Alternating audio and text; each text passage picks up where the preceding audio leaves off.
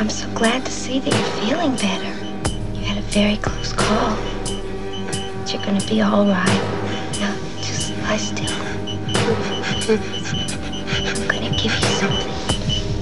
It's gonna make you feel even better.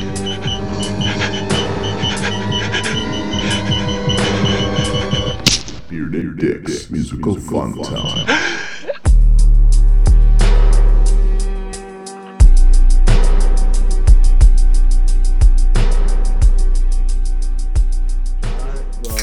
This is our episode on ASMR. I love shrimp chips. Hold It's on. just Dick Fitty.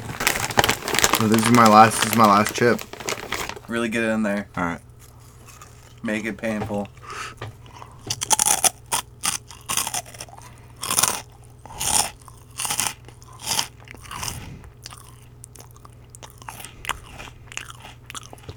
You better leave that in. This is definitely how we're starting the episode. You got it, fam. Welcome to the Bearded Dick's Musical Fun Time.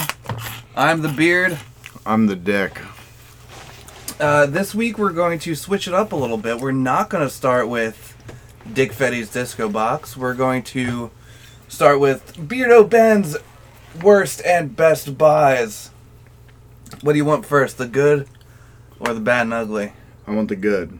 Alright, well, the good is probably not much of a surprise considering my love of horror and considering I haven't been doing much but playing video games recently.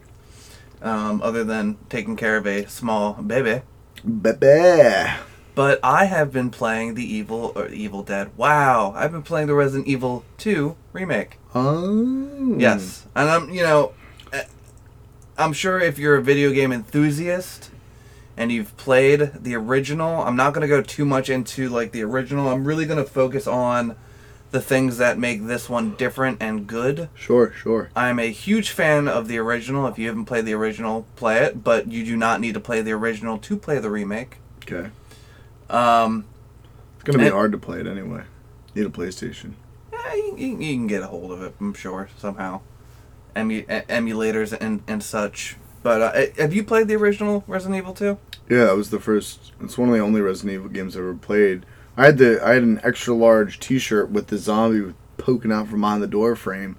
That was like the coolest thing. I was, 11 or 12. It was humongous. It's like a dress. Perfect. Love it.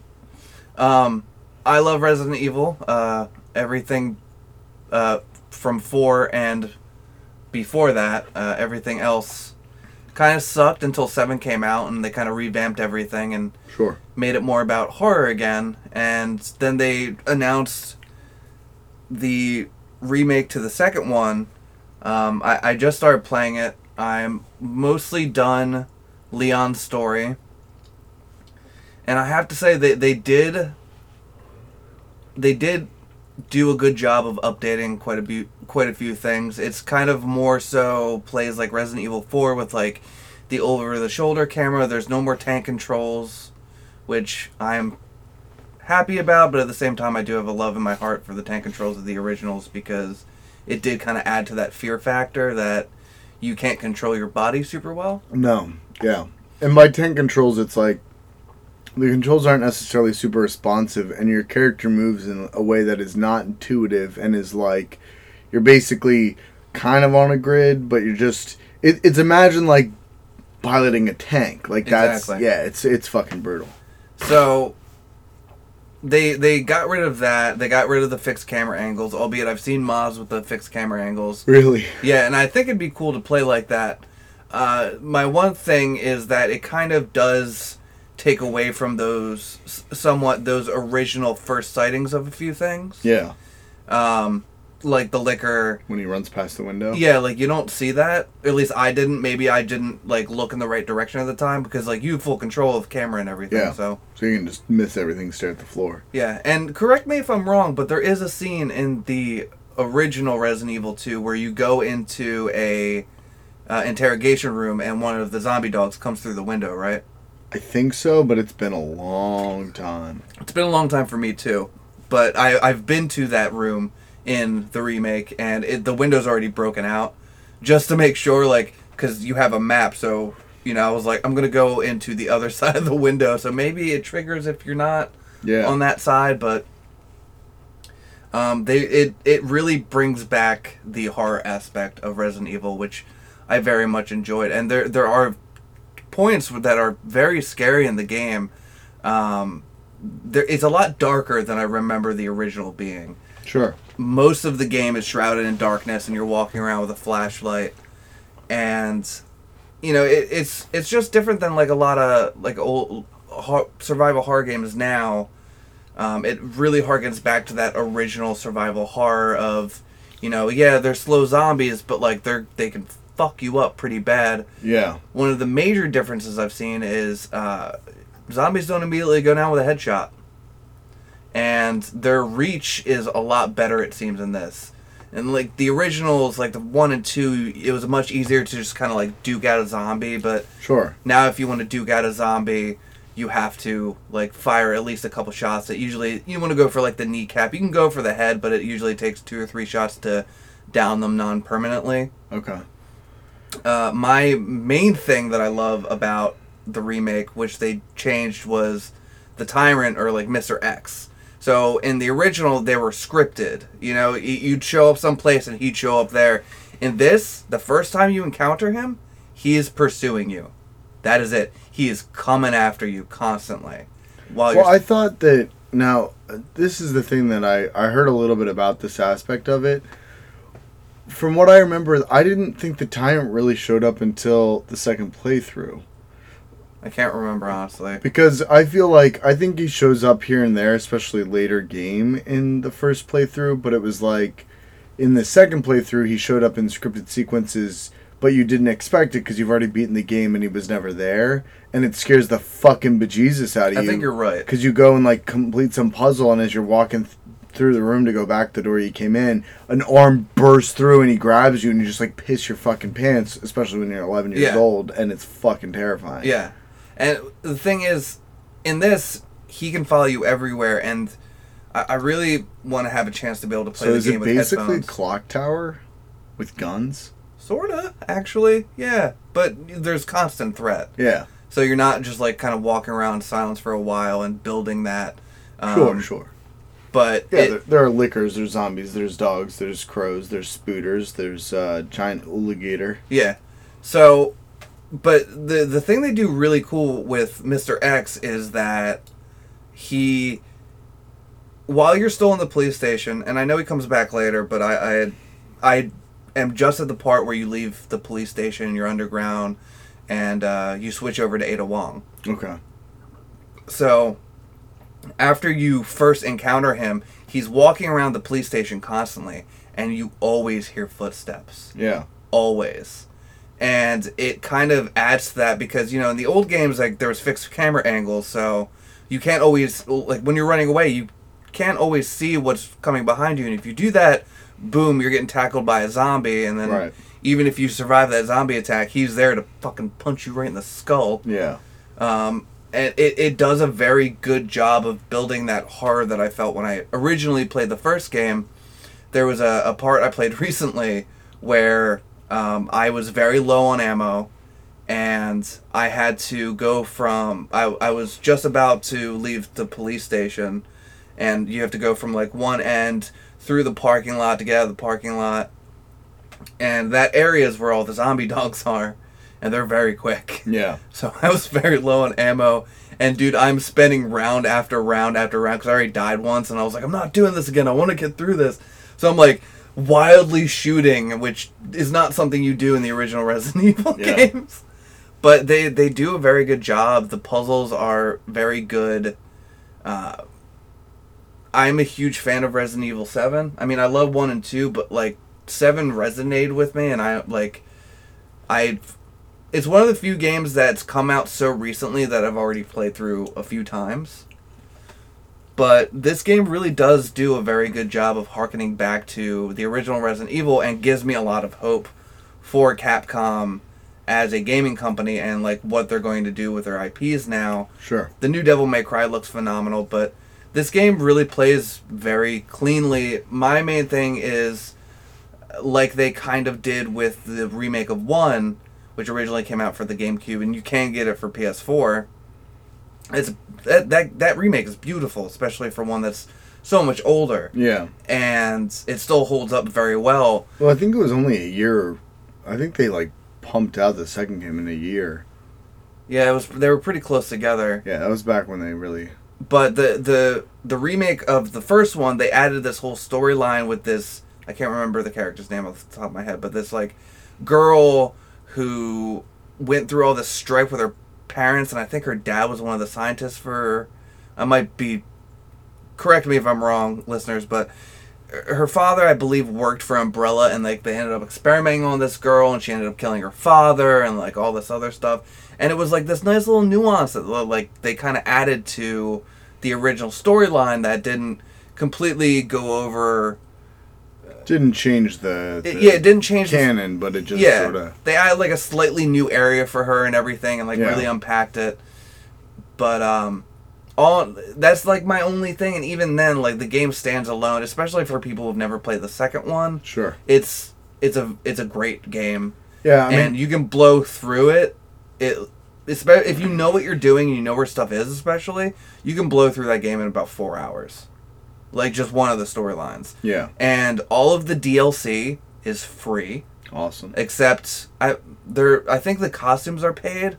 There might be 1 or 2 paid DLCs. I think it's 1, but like as soon as I loaded up the game, it gave me a bunch of free like side missions. The tofu stuff comes back. Oh yeah. Yeah.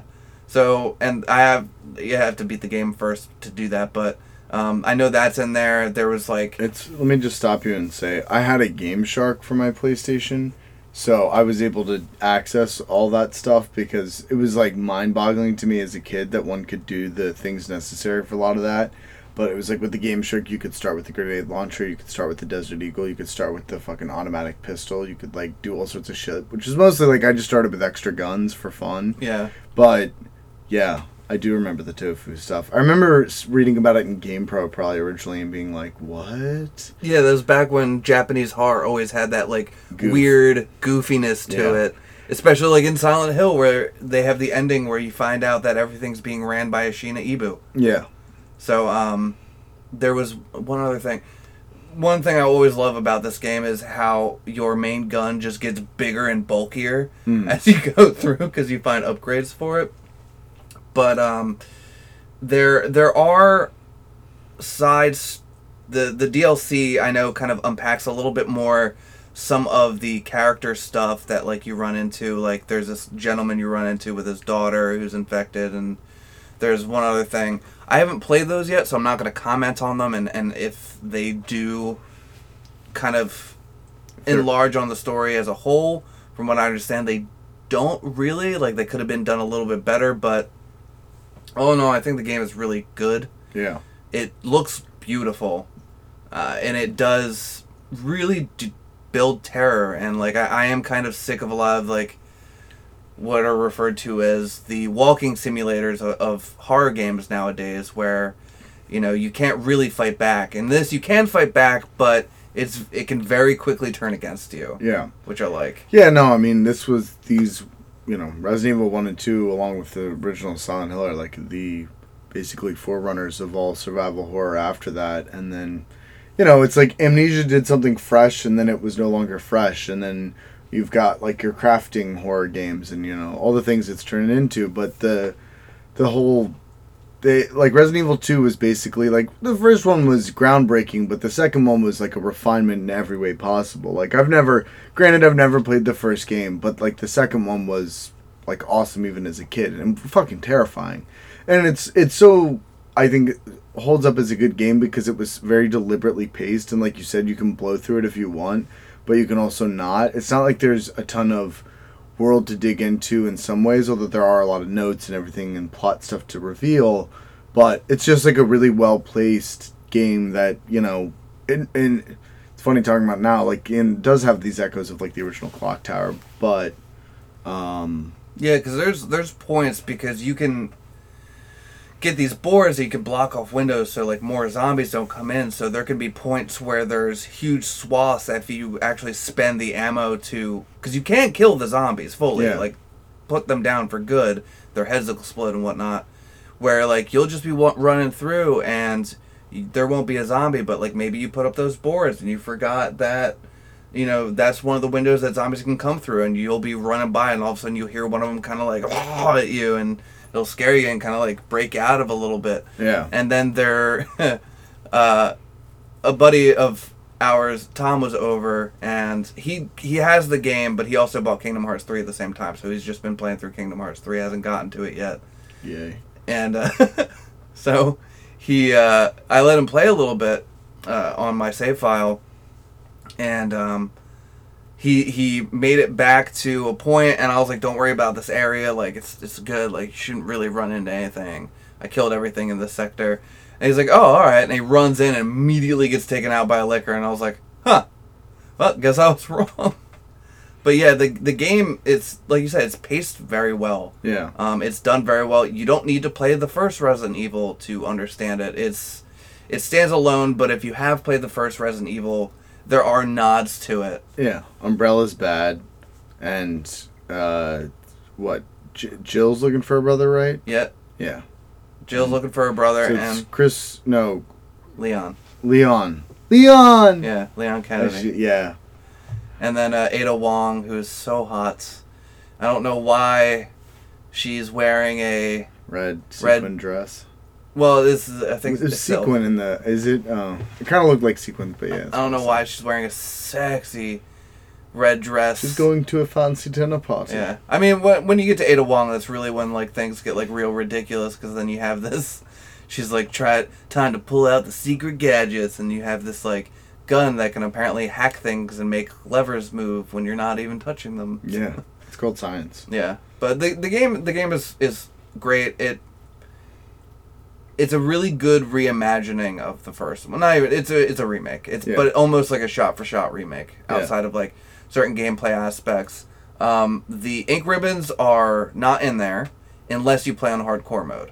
If you play on hardcore mode, then you can.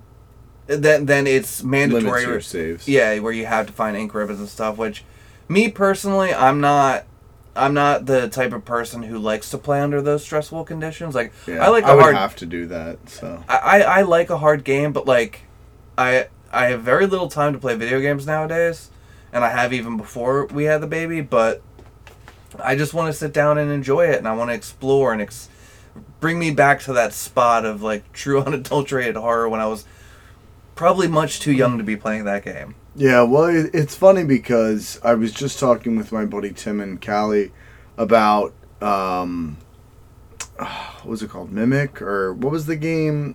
No, the one with the mimics. Prey. I was talking about him with Prey, and I was saying how I was disappointed because by the end of the game, the challenge is like non-existent, and he was like, yeah, like I don't care about that in a game like that. I'm like really invested in the world, so I don't want to have everything be so hard because I want to be able to like do stuff and not constantly have to stress about whether or not I'm going to get murdered. And I hear that, but it's like from my perspective, I'd much rather have like it's only rewarding to explore the world if I'm constantly afraid I'm going to die.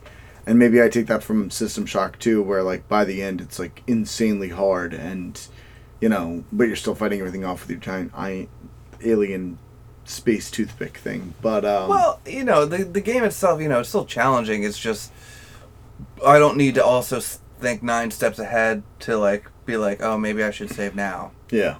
Because there are very much times where you can all of a sudden, boom, you're dead, and you didn't realize it was going to happen. Yeah. But that's survival horror for you, so I guess. Well, that's kind of right. I mean, and that to me is like the kind of gamble I want to take. Like that's where computer games always have the downfall of most of the time they don't have limited save systems, and if you can quick save in a game, it takes out all the challenge. I probably will play it on hardcore mode, but like it's Not my for a first. while. It's my first playthrough. Like I want to Enjoy really yourself. like get back to that world, and Sure. I want to have a leisurely stroll through horrific things happening. God, I want to have sex with Ada Wong. Anyway, I definitely recommend the game. Sure. As far as Best Buys go, it is full price, but definitely check it out. Everyone I've spoken to who's played like the big 2 recent releases, Kingdom Hearts 3 and Resident Evil 2 Remake, I'd say go with Resident Evil 2. Unless you want a really easy storyline and playability, because I hear that Kingdom Hearts 3 is easy as fuck. and they give you a little too much ability to do too many things. But that's my best buy. Okay. Are you ready for my bad buy? Yes. So, you remember that movie we watched with Jake Gyllenhaal that was very good called Nightcrawler? And how that movie was, like, really good and well done and well shot?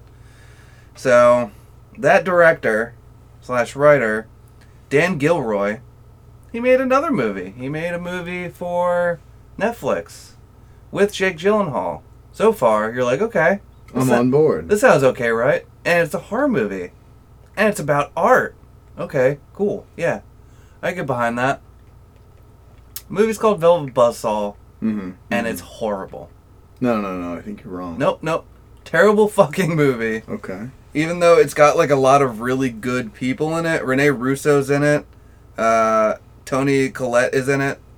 Natalie Dyer, who is what's her nuts on Stranger Things. Okay. And it's got John Malkovich in it. So like you're like, yeah, this could be a good movie. I loved Jake Gyllenhaal's character in it. Now, mind you, I'm going to spoil this whole movie for anyone listening, like I always do with my bad buys. But now, is this better than Bird Box or worse? I actually enjoyed Bird Box more. Wow. Okay. Yeah. So, because fair enough. Review over. Yeah. We're talking high art. This was way more ham-fisted than Bird Box, believe it or not. Okay. Because, like, it starts off like it could be a good movie. It almost gave me very Oculus vibes, where it was like, haunted objects. Okay. So the movie is about Jake Gyllenhaal, who plays this art critic, who's like the end all to be all of art critics. Mm-hmm. And he's bi, I guess, or he was gay. It doesn't matter. He's not one sexuality in the movie, and he becomes obsessed with this girl who works for an art dealer that he's friends with. And they start fucking, and she finds... Some guy dies in her building, and she finds all of these paintings in there. So she grabs them, and everyone who looks at them, like, becomes obsessed with them, and, like, gets a little crazy about them and everything. Like Tomei? Sort of. Yeah, but, like, right now, it seems like it could have this, like, really good... Could be cool. Yeah, it could be cool. It could have been cool. That didn't happen. Okay.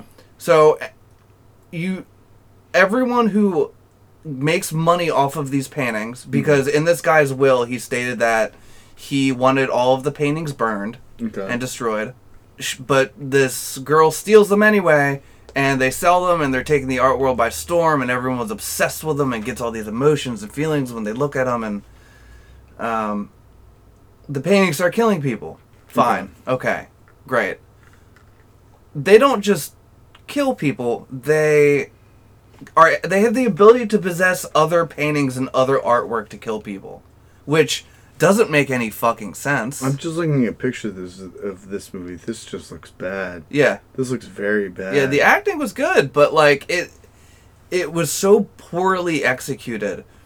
So they like some people start dying under mysterious circumstances, and no one's like really too worried about it. Mm-hmm. There's like, oh man, that sucks. That guy died. That guy hung himself. Oh man. So they find out that this guy put blood, possibly his own, into the paintings. I've done and that.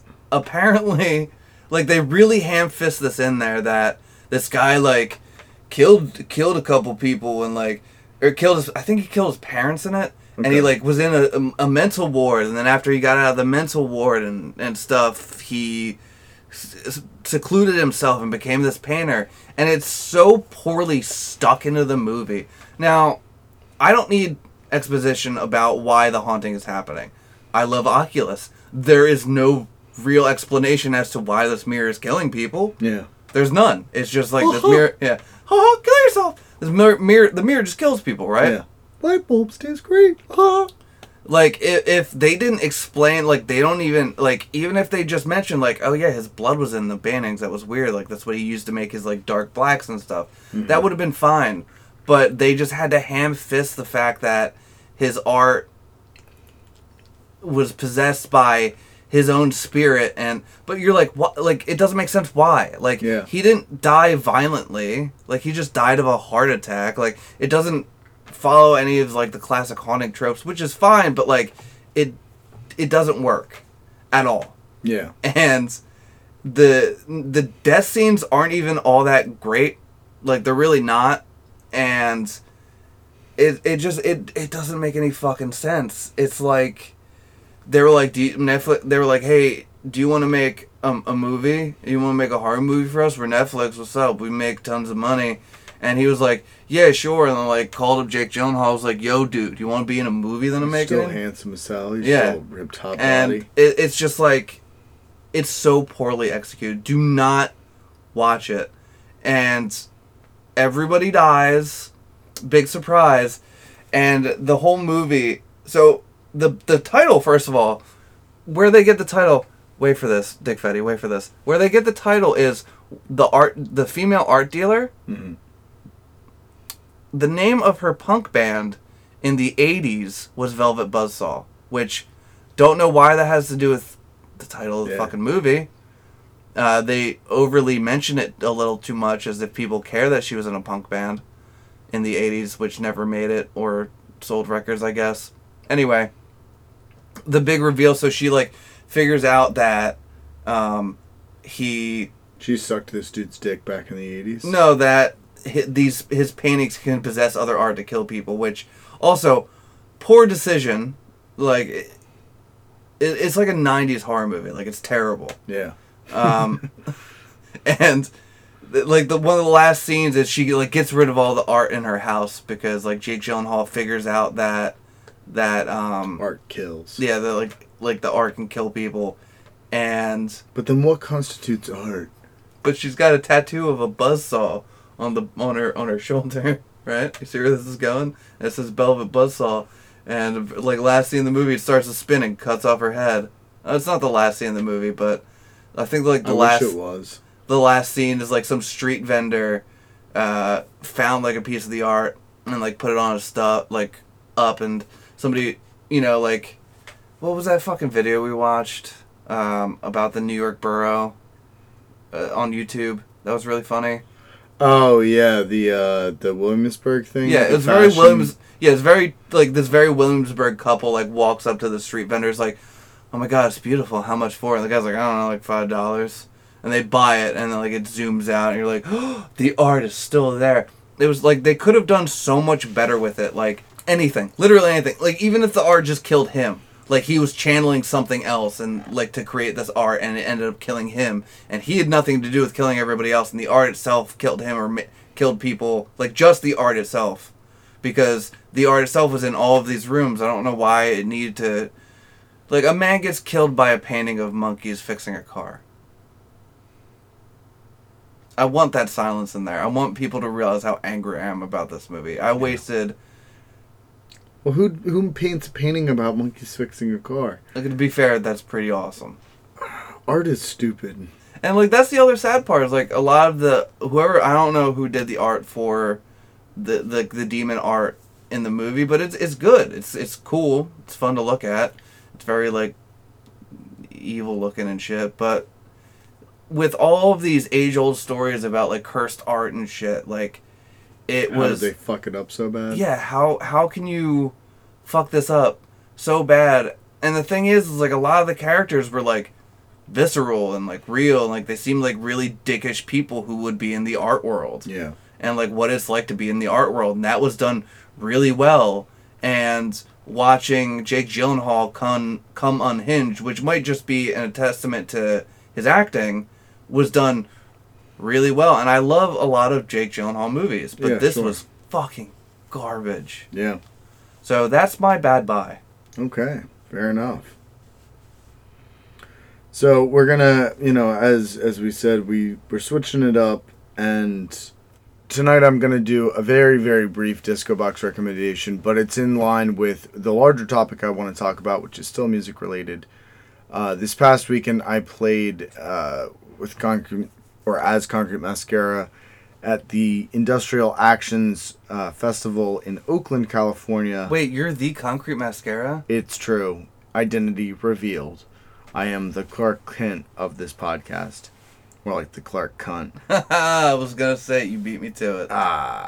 But yeah, so I want to talk about it because I can basically give recommendations out of that, and hopefully the audience who's generally into all this noise crap anyways will care, and if not, then I guess turn off, but give us 5 stars when you do it. Thanks. Yeah.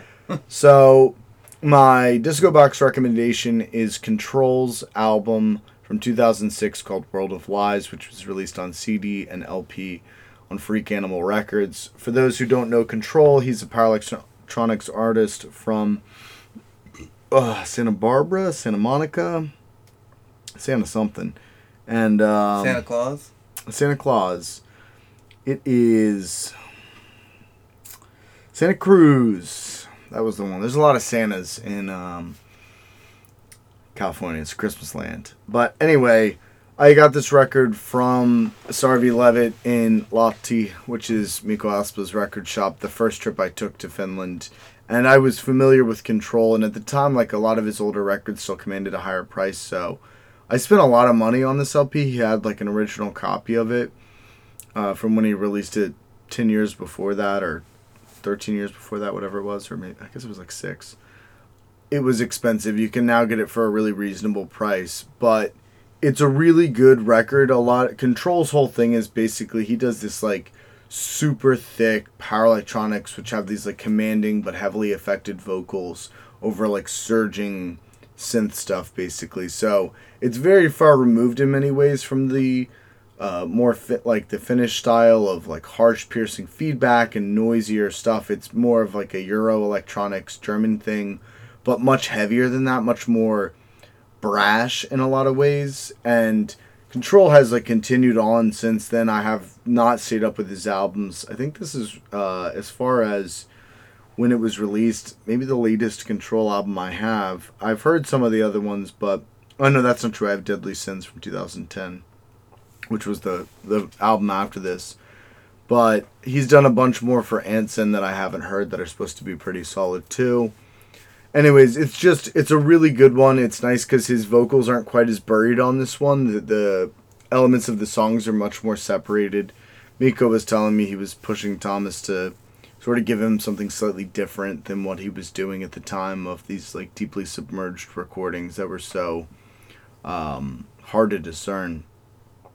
Part of why I recommend it is that Control played the first night of the festival, and specifically he played the second song from the album called Force It to End, which is one of my favorite Control songs I've heard from this period and before. And it starts with this, like, sample, and it's like, what was it like? Like, what was it like to kill him, or something like that? And then it just kicks into this, like, boom, boom, boom, wow, boom, boom, boom, ring, like buzzsaw, like, you know, just like huge affected vocals, etc., etc. So yeah, check that bad boy out. You can listen to that as a little soundtrack to your workout, your morning commute, your spousal abuse, whatever you're into. No judgment. Autoerotic here. asphyxiation. That's actually a pretty good one. I think this would be a good soundtrack for that. Good call. So Industrial Actions was put together by Jeremy from Seismic Records. He's been involved in the scene and releasing music for a long time on the label. It's not particularly active. I think he's got like 13 releases or something like that on it. Maybe it's 10. He's just done a few select records over the years, but basically the idea for the festival started like 15 years ago, and he said to me when I was at the show on Friday, he's like, I've never put a show together, and I went from 0 to 100 and just decided to do like a whole festival out of it. And he was briefly living in the Bay Area before he moved back to Wisconsin with his family. And I guess like the seeds really got planted and put into motion at that point. And I was asked, I guess it was like last fall. It was probably sometime between September and November, I think he asked me to play. And I was one of the last people added to the bill, which pretty much didn't change. But the headliners were Iron Fist of the Sun, Control, and Brighter Death Now. And then there was a bunch of good acts that were from the area, and then a lot of them from throughout the United States, and a bunch of whose material I didn't know super well. So it was really cool to me to be sort of on a bill that was largely just power electronics, which has its goods and bads. But with bands I was a little less familiar with, who I hadn't seen a bunch of times live, so I was super stoked to play. And I have another guy I do Concrete Mascara with, Andrew, who unfortunately wasn't able to make it.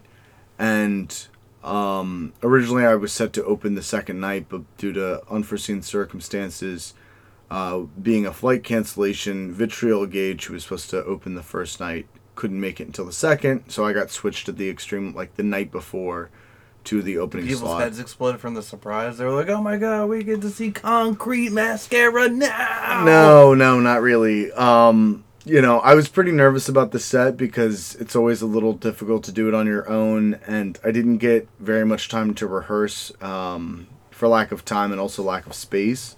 So I was excited, but also like with a slight apprehension. And so I just want to kind of run through sort of the acts of the festival, give kind of recommendations based on that, and also talk about just like the experience I had. So I'll try to keep it brief and not go on and on about personal details no one cares about. But that being said, I stayed with family friends in the area. They live in Piedmont, which is like the super rich section of the East Bay. I mean, it's all super rich, but it's exceptionally rich. They have this gorgeous house. They have like a whole like side suite thing I was in that was... I've stayed there many times in the past. It's awesome. They're fucking awesome people. So I spent Friday morning of the show at a lecture series put on by the Asian Art Museum Society in San Francisco. They had a lecturer out from Columbia University to talk about the history of Shinto architecture as it relates to Issei Shrine, which is a shrine that's hugely important and directly related to the royal family of Japan. And so I got like all this high culture, very fancy. I was like the youngest person in the room by 30 years at least. Thing to start my day. That was like totally fascinating because I'm into that kind of stuff. Pants and a weird t-shirt. I was, although I did put on my sweater that my sister got me. It was super disappointing because San Francisco and the East Bay are not particularly warm areas. They're generally pretty cool throughout the year. But it was like tops 50 degrees during the day and then 30 degrees at night, so it was almost no different than being at home. I was like, are you fucking kidding me? And happily I took the weather before I left. But that was sort of how I like started the trip, being a real human being. Bitch. Yeah, I had like a nice lunch. We went and got Korean barbecue. It was good. I had like the most foul fucking farts though from like the airplane food plus Korean barbecue the day after. It was rough. But the venue itself was in, I guess it was East Oakland, and it was down on San Leonardo Street. I like the little bit of a spice you put on Because I there. kept wanting to call it San Leonardo, and it was like San Leandro. That's it. San Leandro. And it was at Ryan Jenks, a.k.a. Six's house / venue that he owns. And so when I took my cab there, it was like I went from like up in the hills, lap of luxury, like literally up in these just like twisty, windy hills, all the way down to East Oakland, where it was like I was hoping to find scrap metal maybe in the street around the area.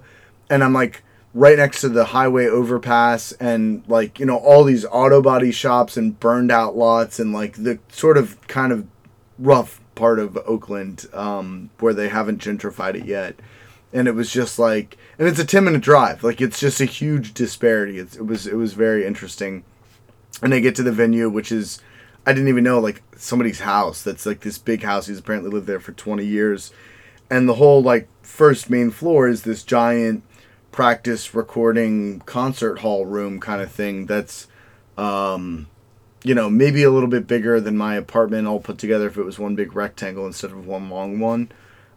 With like high ceilings and all the rest, but it was cool. It was a cool spot. There was a humongous PA system that was like, 7.5 foot tall speakers that were like 5 feet wide. Although I'll touch on that a little bit later, but needless to say, it was a sweet spot for a show, and he's apparently been doing shows off and on for a long time of all sorts of different types. And, so I started to get to meet everybody and talk, and we did sound check. I got stuck with this relatively small and short table that was a problem because when I started my set at the beginning of the night, as soon as I bent over to turn my mixer on, my back gave out because I had to bend so low. Oh, man. And then I was in excruciating pain for the entirety of my set, like barely able to lift back up to like do my vocals, which then require a bunch of lower back and diaphragm muscles, you know, for the screaming and such. A lot of lower back muscles and dick muscles. Oh, dude, it was fucking. I was like, I wanted to be done as soon as I started. I was like, this is fucking awful. But I want to give a shout out to some really good people from the weekend. So first I met Doug and Ben from Objection Ritual, who they're out at Erie, PA, which is outside of Pittsburgh, and they were just like really cool dudes. We had a really good time talking. We started like bullshit, and I just started like going off on a bunch of my stories that, well, you've heard a million times, but they've never heard before. So I told them about. I never got to tell them the Russian butt drug story, but like I told them the one about driving in the blizzard with like pissing like in bottles and the whole nightmare that followed and ensued, and we were just having a blast. We wound up spending like an hour and a half before the show started, just like standing in one spot, chain smoking, bullshitting. Like it was really nice. And then basically I went on with essentially no fanfare.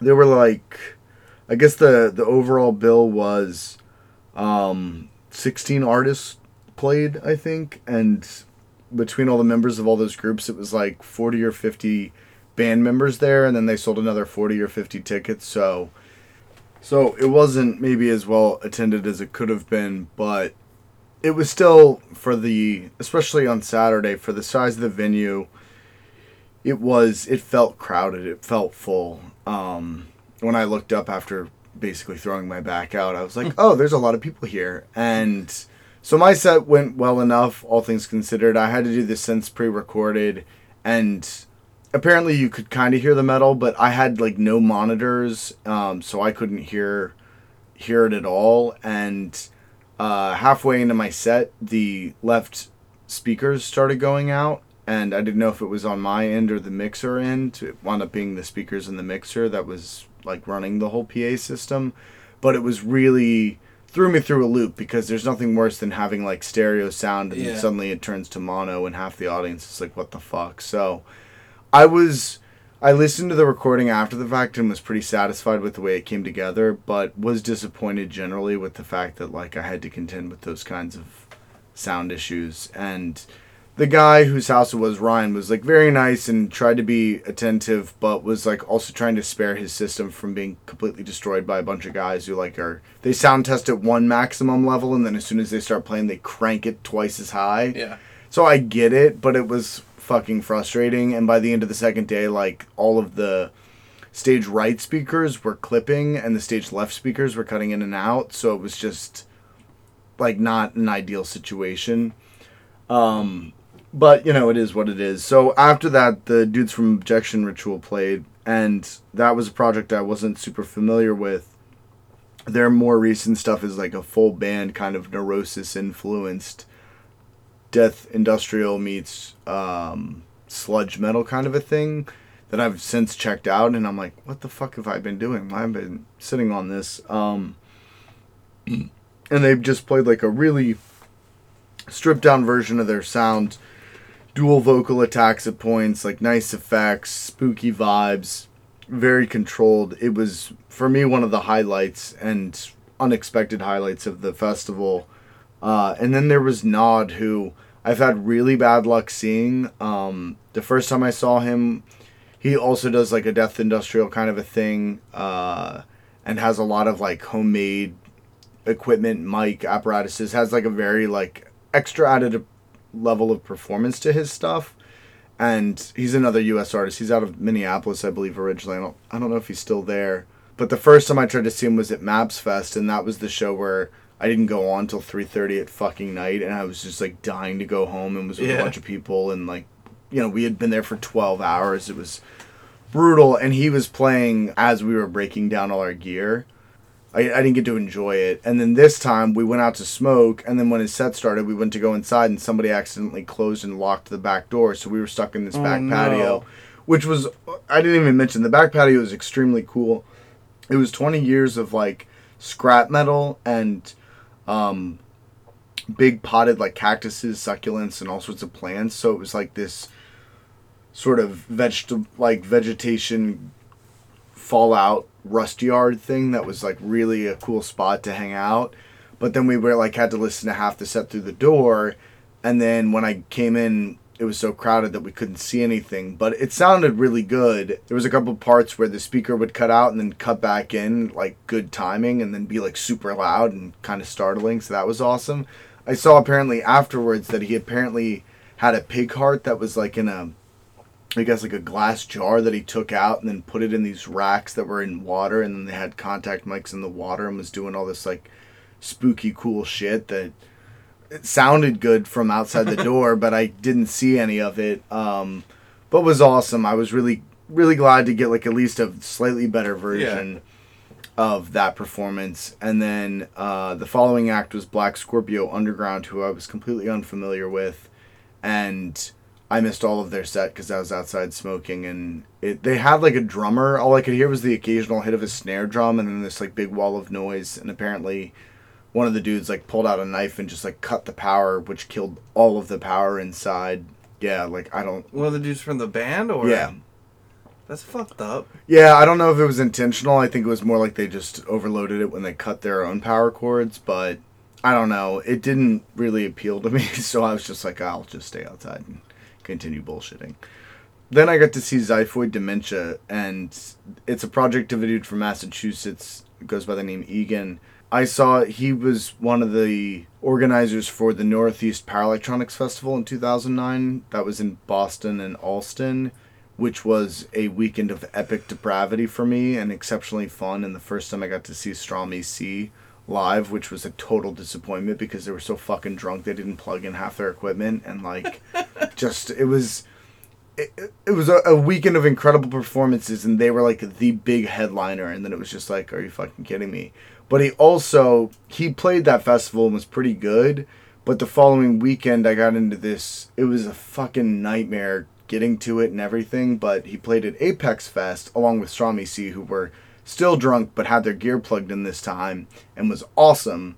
But he played, and he does this like, basically in a sea of bands that were all this death industrial, heavily affected vocals, metal scraping, slow soundtracky, kind of like, ooh, like dark and grim and whatever. Yeah. He has this like completely like wild and open experimental style that started with a lot of this like very electronic, pulsing, surging, rhythmic, like moving kind of shit, and was like, oh yeah, like funky, I'm like moving my butt and stuff. And then like got into this weird space of clean vocals and like singing loudly. It was really loud. I wound up having to sit down through like half the set because my back was still fucking killing me. And then went back into sort of more rhythmic territory and was way more adventurous as far as sonic palette and like rhythm and drums and all that. It was very cool.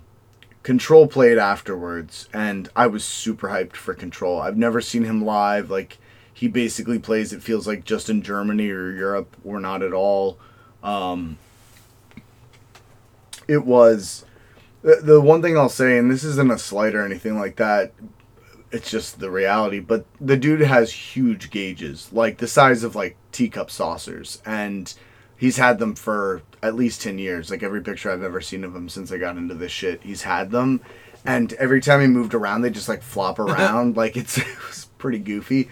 But he's got like slicked back hair and had this tight white like black button down shirt, and very much like a very cool aesthetic. And it was exactly what I expected. It was just like huge surging sound, but I was right up front for that. It was not nearly as loud as I thought. Like, I was imagining if I saw Control live ever, like it would just be like crushingly loud. Yeah. And I didn't really need my earplugs. Like, I was disappointed.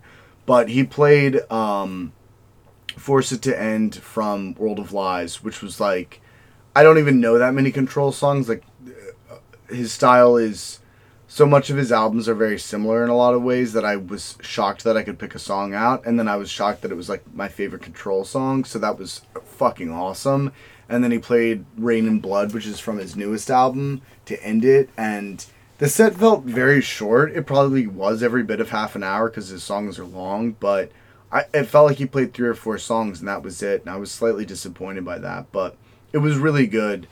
And then the end of the night was Iron Fist of the Sun, who I also had seen previously in London at the last United Forces of Industrial Festival I went to, and is, again, a project that is...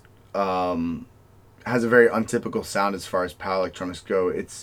He's one of those artists that, like, it's hard to describe it as anything other than, like, sounding like lightning. It's this extremely, like, crisp electrical sound. He uses a lot of, like, circuit bent or digital signal processing to create, like, very bizarre sounding synths and very, like, weird minimalist stuff, but does his vocals through, like, a CB radio that are, like, super affected and give, like, lots of, like, backmasked feedback after his stuff. Like, it's like delayed but then backwards and like all fucked up.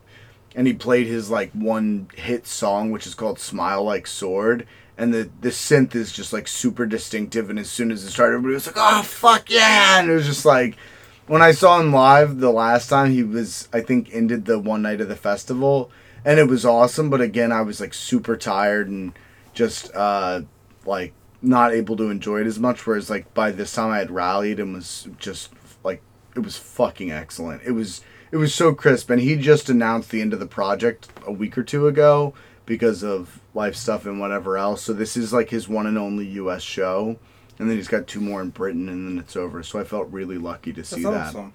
Yeah, and it was, I mean, the first night was like a ton of fun. I mean, both nights were, but I talked to Lee a fair amount at the UFOI thing, and I felt really lucky because, like, you know, he sort of sought me out at one point. We got to talk for a while. Like, he's a really nice dude. He's older. He's got a wife, a kid who's, you know, she's like 6 or 7, and he doesn't have barely has any time for this kind of bullshit. And, like, he's just, like, a cool dude. And I talked to some other people. I spent a lot more time Saturday talking to Roach and the guy from Swollen Organs named Jimmy. And Roach is his partner.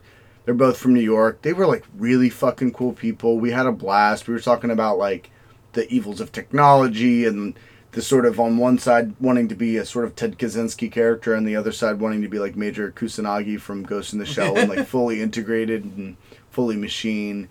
And I went, so before the festival on Saturday, I went over to Sam and Sam from Terracell Unit / Kufar, and Mike, who we did the interview with, the crime scene cleanup guy, Striations. I went to their house in Oakland before the show, and so I got to hang out with them, and Mac from Kufar as well, and we basically just like bullshit all day, and I watched them, like, you know, hit a couple dabs, and it's just like, this is different. I've never seen this before. So what is this newfangled marijuana? Yeah. It was a whole thing, and it was just really nice. Like, Mike is a good dude. For those who haven't heard that episode, check it out. Like, and if you're into power electronics and you don't know Striations, get to know it. It's good shit.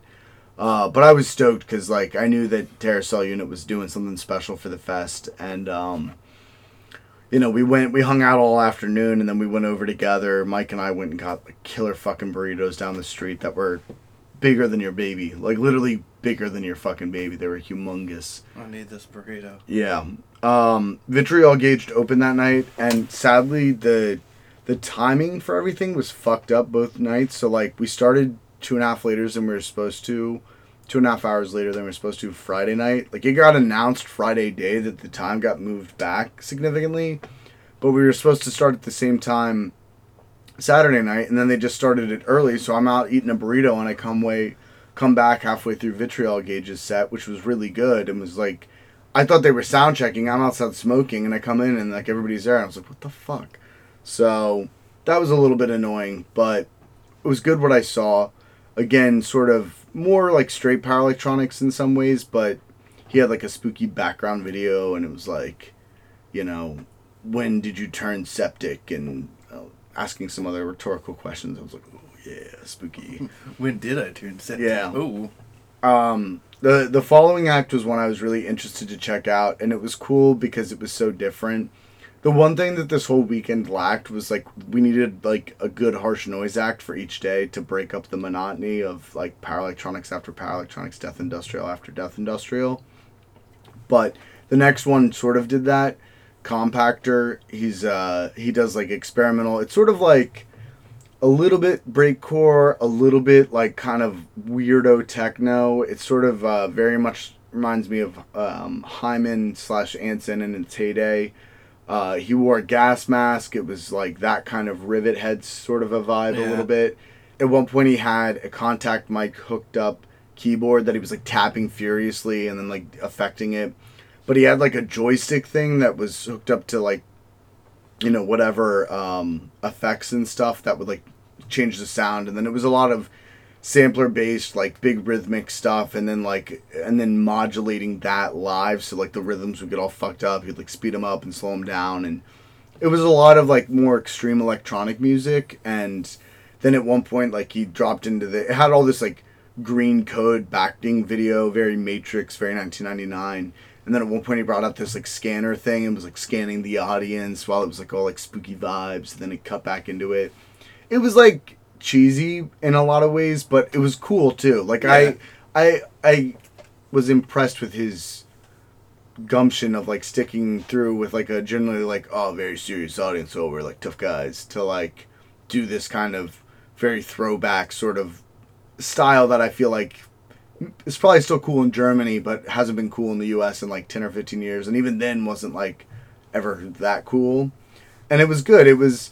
There were parts of it that went on too long for my liking, and some of the affecting was like less successful, but I would imagine his more composed recorded compositions are probably really good. Right. I've bought a lot of stuff from the fest that I haven't had a chance to dip into yet.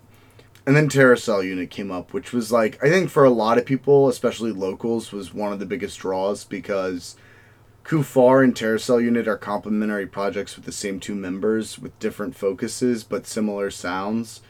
Terracell Unit's just like the more ignorant approach in a lot of ways. Kufar is all about like Lebanese identity and a bunch of other stuff related to that, and Mac and his identity and his struggles as like a Arab, Lebanese, etc., all these things that I can't do justice to. And if you're ever interested, like, talk to him. He's a really cool guy and very approachable. Just don't be a fucking dickhead. Terracell Unit's like, no. Their main song, their song on the compilation CD for the festival was called Death to Oakland. And the shirt they sold said Death to Oakland on the back. And then they did that song live and were like, Death to Oakland. Did you buy one? Yeah. Nice. And I'm wearing it right now. Oh. Yeah, that's the shirt I have on. Their last LP is like got all this stuff about the Oklahoma City bombing. It's got all the pictures of like the kids who died, and on the back it's like super fucking ignorant, like, but awesome, and all these like heavily affected vocals and like super like rough synths and stuff like that. They were just like really fun. I missed the very beginning of the set because I got stuck outside. I was in the middle of a good conversation with Lee from Iron Fist, but they were fucking great. Swollen Organs was next, which was more death industrial. It's a project that's got a pretty large amount of material out for like the, I guess, past like 6 to 8 years maybe he's been active, if it's been that long. But I liked it. The transitions were rough between the songs. They're pretty abrupt, which sort of belayed like the kind of sampler oriented sort of approach, and I feel like that could have been improved. And the vocals wound up being way too quiet, but he screamed so loudly that even though I was like 5 people back from the front, you could still hear it pretty clearly, which might just be a testament to how quiet the PA was and fucked up at this point. But good shit, and like somebody I'm definitely going to be keeping my eye on as far as US power electronics type stuff goes. And then we had like an old school heavy hitter that's like a project I've never really gotten into and we'll probably do some exploration of, called Murderous Vision, who are one of like the oldest, if not the oldest, US death industrial project, along with Subclinic. And they had a guitar, like a bass guitarist and this really huge sound, but they were very bass heavy, and it was so bass heavy the speakers basically couldn't handle it. It was very like much more dirgy and was good, but I felt like definitely want to check out studio recordings. I didn't feel like this setting did them any favors. And then the other curveball, not such a curveball, but like sort of slightly different, was Bloodbox, who is one half of Yenpox, which is a super famous dark ambient group, and Bloodbox is famous in his own right. He had the most hi-fi setup of everybody. It was like he had his MacBook with this huge MIDI controller that was basically like this giant keyboard of squares that all had different lights and control things. It's like all these MIDI triggers. It was very cool, very futuristic, like very top tier, and was the cleanest sounding, like most high fidelity kind of group. Like it's really that like very good, fancy dark ambient. But he combined it extremely well with the backing video, which was also of that same kind of style. A lot of reflective type of like morphing video stuff where it's like there's the center line and then everything is like reflected on the other side, kind of like a mirrored Rorschach melting sort of a thing. That was really, really, really good. I wish it could have been heard under better circumstances, but it was still highly enjoyable for me. And then there's a Philadelphia basically based band called Tomb that played, they do like, it's basically, and maybe I'm wrong, and if I am and you guys hear this, correct me, but it's essentially like they do like kind of black magic rituals and occult shit like live. That's cool. Yeah, it's very like a drone metal kind of a sound. Like they use more traditional instruments with electronics. It has a lot of feelings of like Sun in some ways. It's very like massive and monolithic. I wound up getting stuck in the back for the whole thing, so I couldn't see anything they were doing. There's like a hot chick who's involved and stuff, and it sounded really good, but it was just like I couldn't see fucking anything. So, and that was different too. That was cool. And then we had our headliner, who I will briefly touch upon the shit that happened before I talk about it, and then I'll wrap it up. But so Brighter Death Now was like the biggest name of the whole festival. It's one of the longest running projects. Basically, they're from Sweden. Roger Karmanik, who runs Cold Meat Industry, it's his project. It's super famous. It's like one of the quintessential like originators of this whole death industrial sound. It's like him, Atrax Morgue, the original Genocide Organ stuff, sort of like set the template. And his shit's all like sex and degeneration and this, that, and the other. And I saw them in 2014 in Philly, and they were fucking great. And I'm not even a Brighter Death Now fan, really. Evan wears their shirt all the time, that circle emblem thing that's like a circle with like symbol in it that's symmetric. They were so drunk on Friday night, the majority of them, that they slept on the couch outside for like half of the show. And they're famously drunk, like alcoholic, whatever. But when I saw them in Philly, they were pretty together. Like, it was a really raucous evening, and that was the night that Andrew and Chelsea got kicked out of the venue because allegedly Chelsea bottled this other chick in the head, which didn't happen, but she did punch her in the back of the head because she was pissing her off. And I was just like, awesome if she bottled her, though. Yeah, I just stood aside and was like, I'm not getting kicked out for your guys' bullshit. But we were all sort of like, I was talking with the dudes from Terracell and Mike from Striations, and I was like, we were all like, yeah, it feels like it's going to be disappointing this weekend. And Lena Babydoll, who does Deutsche Nepal, is in the band, and he was like so fucking hammered. He basically slept through like 90% of the weekend, like on the various couches and chairs and whatever. And it's like, if you can't be interested in this, like, why the fuck are you here? And I know that the organizer, like, paid all their expenses to be out here, to fly out here, like, so all this money goes to this band who like couldn't give a fuck. And then by the time they went to play, we're so shithoused, it was just like a giant sloppy mess. And I was there for 15 minutes, and I turned to Mac and was like, dude, this is fucking stupid. And we just like stood outside for the next hour while they just went on and on and on. And halfway through the fucking set, Lena Babydoll, who's supposed to be up there playing, walks out, smokes a cigarette, passes out on the couch for half an hour, gets back up, and then goes back in. And Jesus Christ. I was like, if you can't care enough to be in your own band, like, why the fuck should I be in there listening to this when we could have had anybody else who would have given a shit?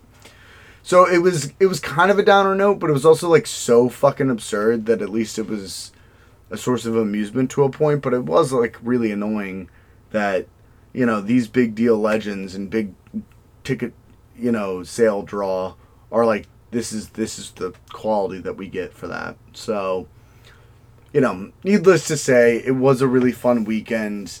You know, there were some scheduling problems, as there often are with festivals, but like on the whole, it was pretty well run, and we had a really good time. Jeremy really looked out for everybody and tried to make sure everybody was having a good time and had their needs met. It was easy for me. I took Ubers to and from at night, and you know, it was good. So, you know, I would really recommend pretty much any of the bands that played. Like, there wasn't anything I thought was super weak other than Brighter Death Now and Black Scorpio Underground, but you know, who knows, their recorded material might be really interesting. But for those who don't know Iron Fist of the Sun, check it out now before that shit disappears, now that it's quitting. And Swollen Organs, watch out for. Terror Cell Unit is hot shit right now. Everybody knows to check them out. And Abjection Ritual is like totally going to be the next thing I think I'm going to dig deep into. So Nice. So yeah, so that's my sort of live box recommendation. Yeah. Hope you guys enjoyed it tonight. And as always, you know, rate and review on iTunes if you can. You can contact us at Motel Hell. We're back, baby. We're back. At gmail.com. You can check us out at Instagram at the same, Facebook, etc. We're here. We're queer. We're ready to ride on top of steer. That's now our sign off. Remember that. I can't. You have to. Okay. Or you're off the podcast. Fair enough.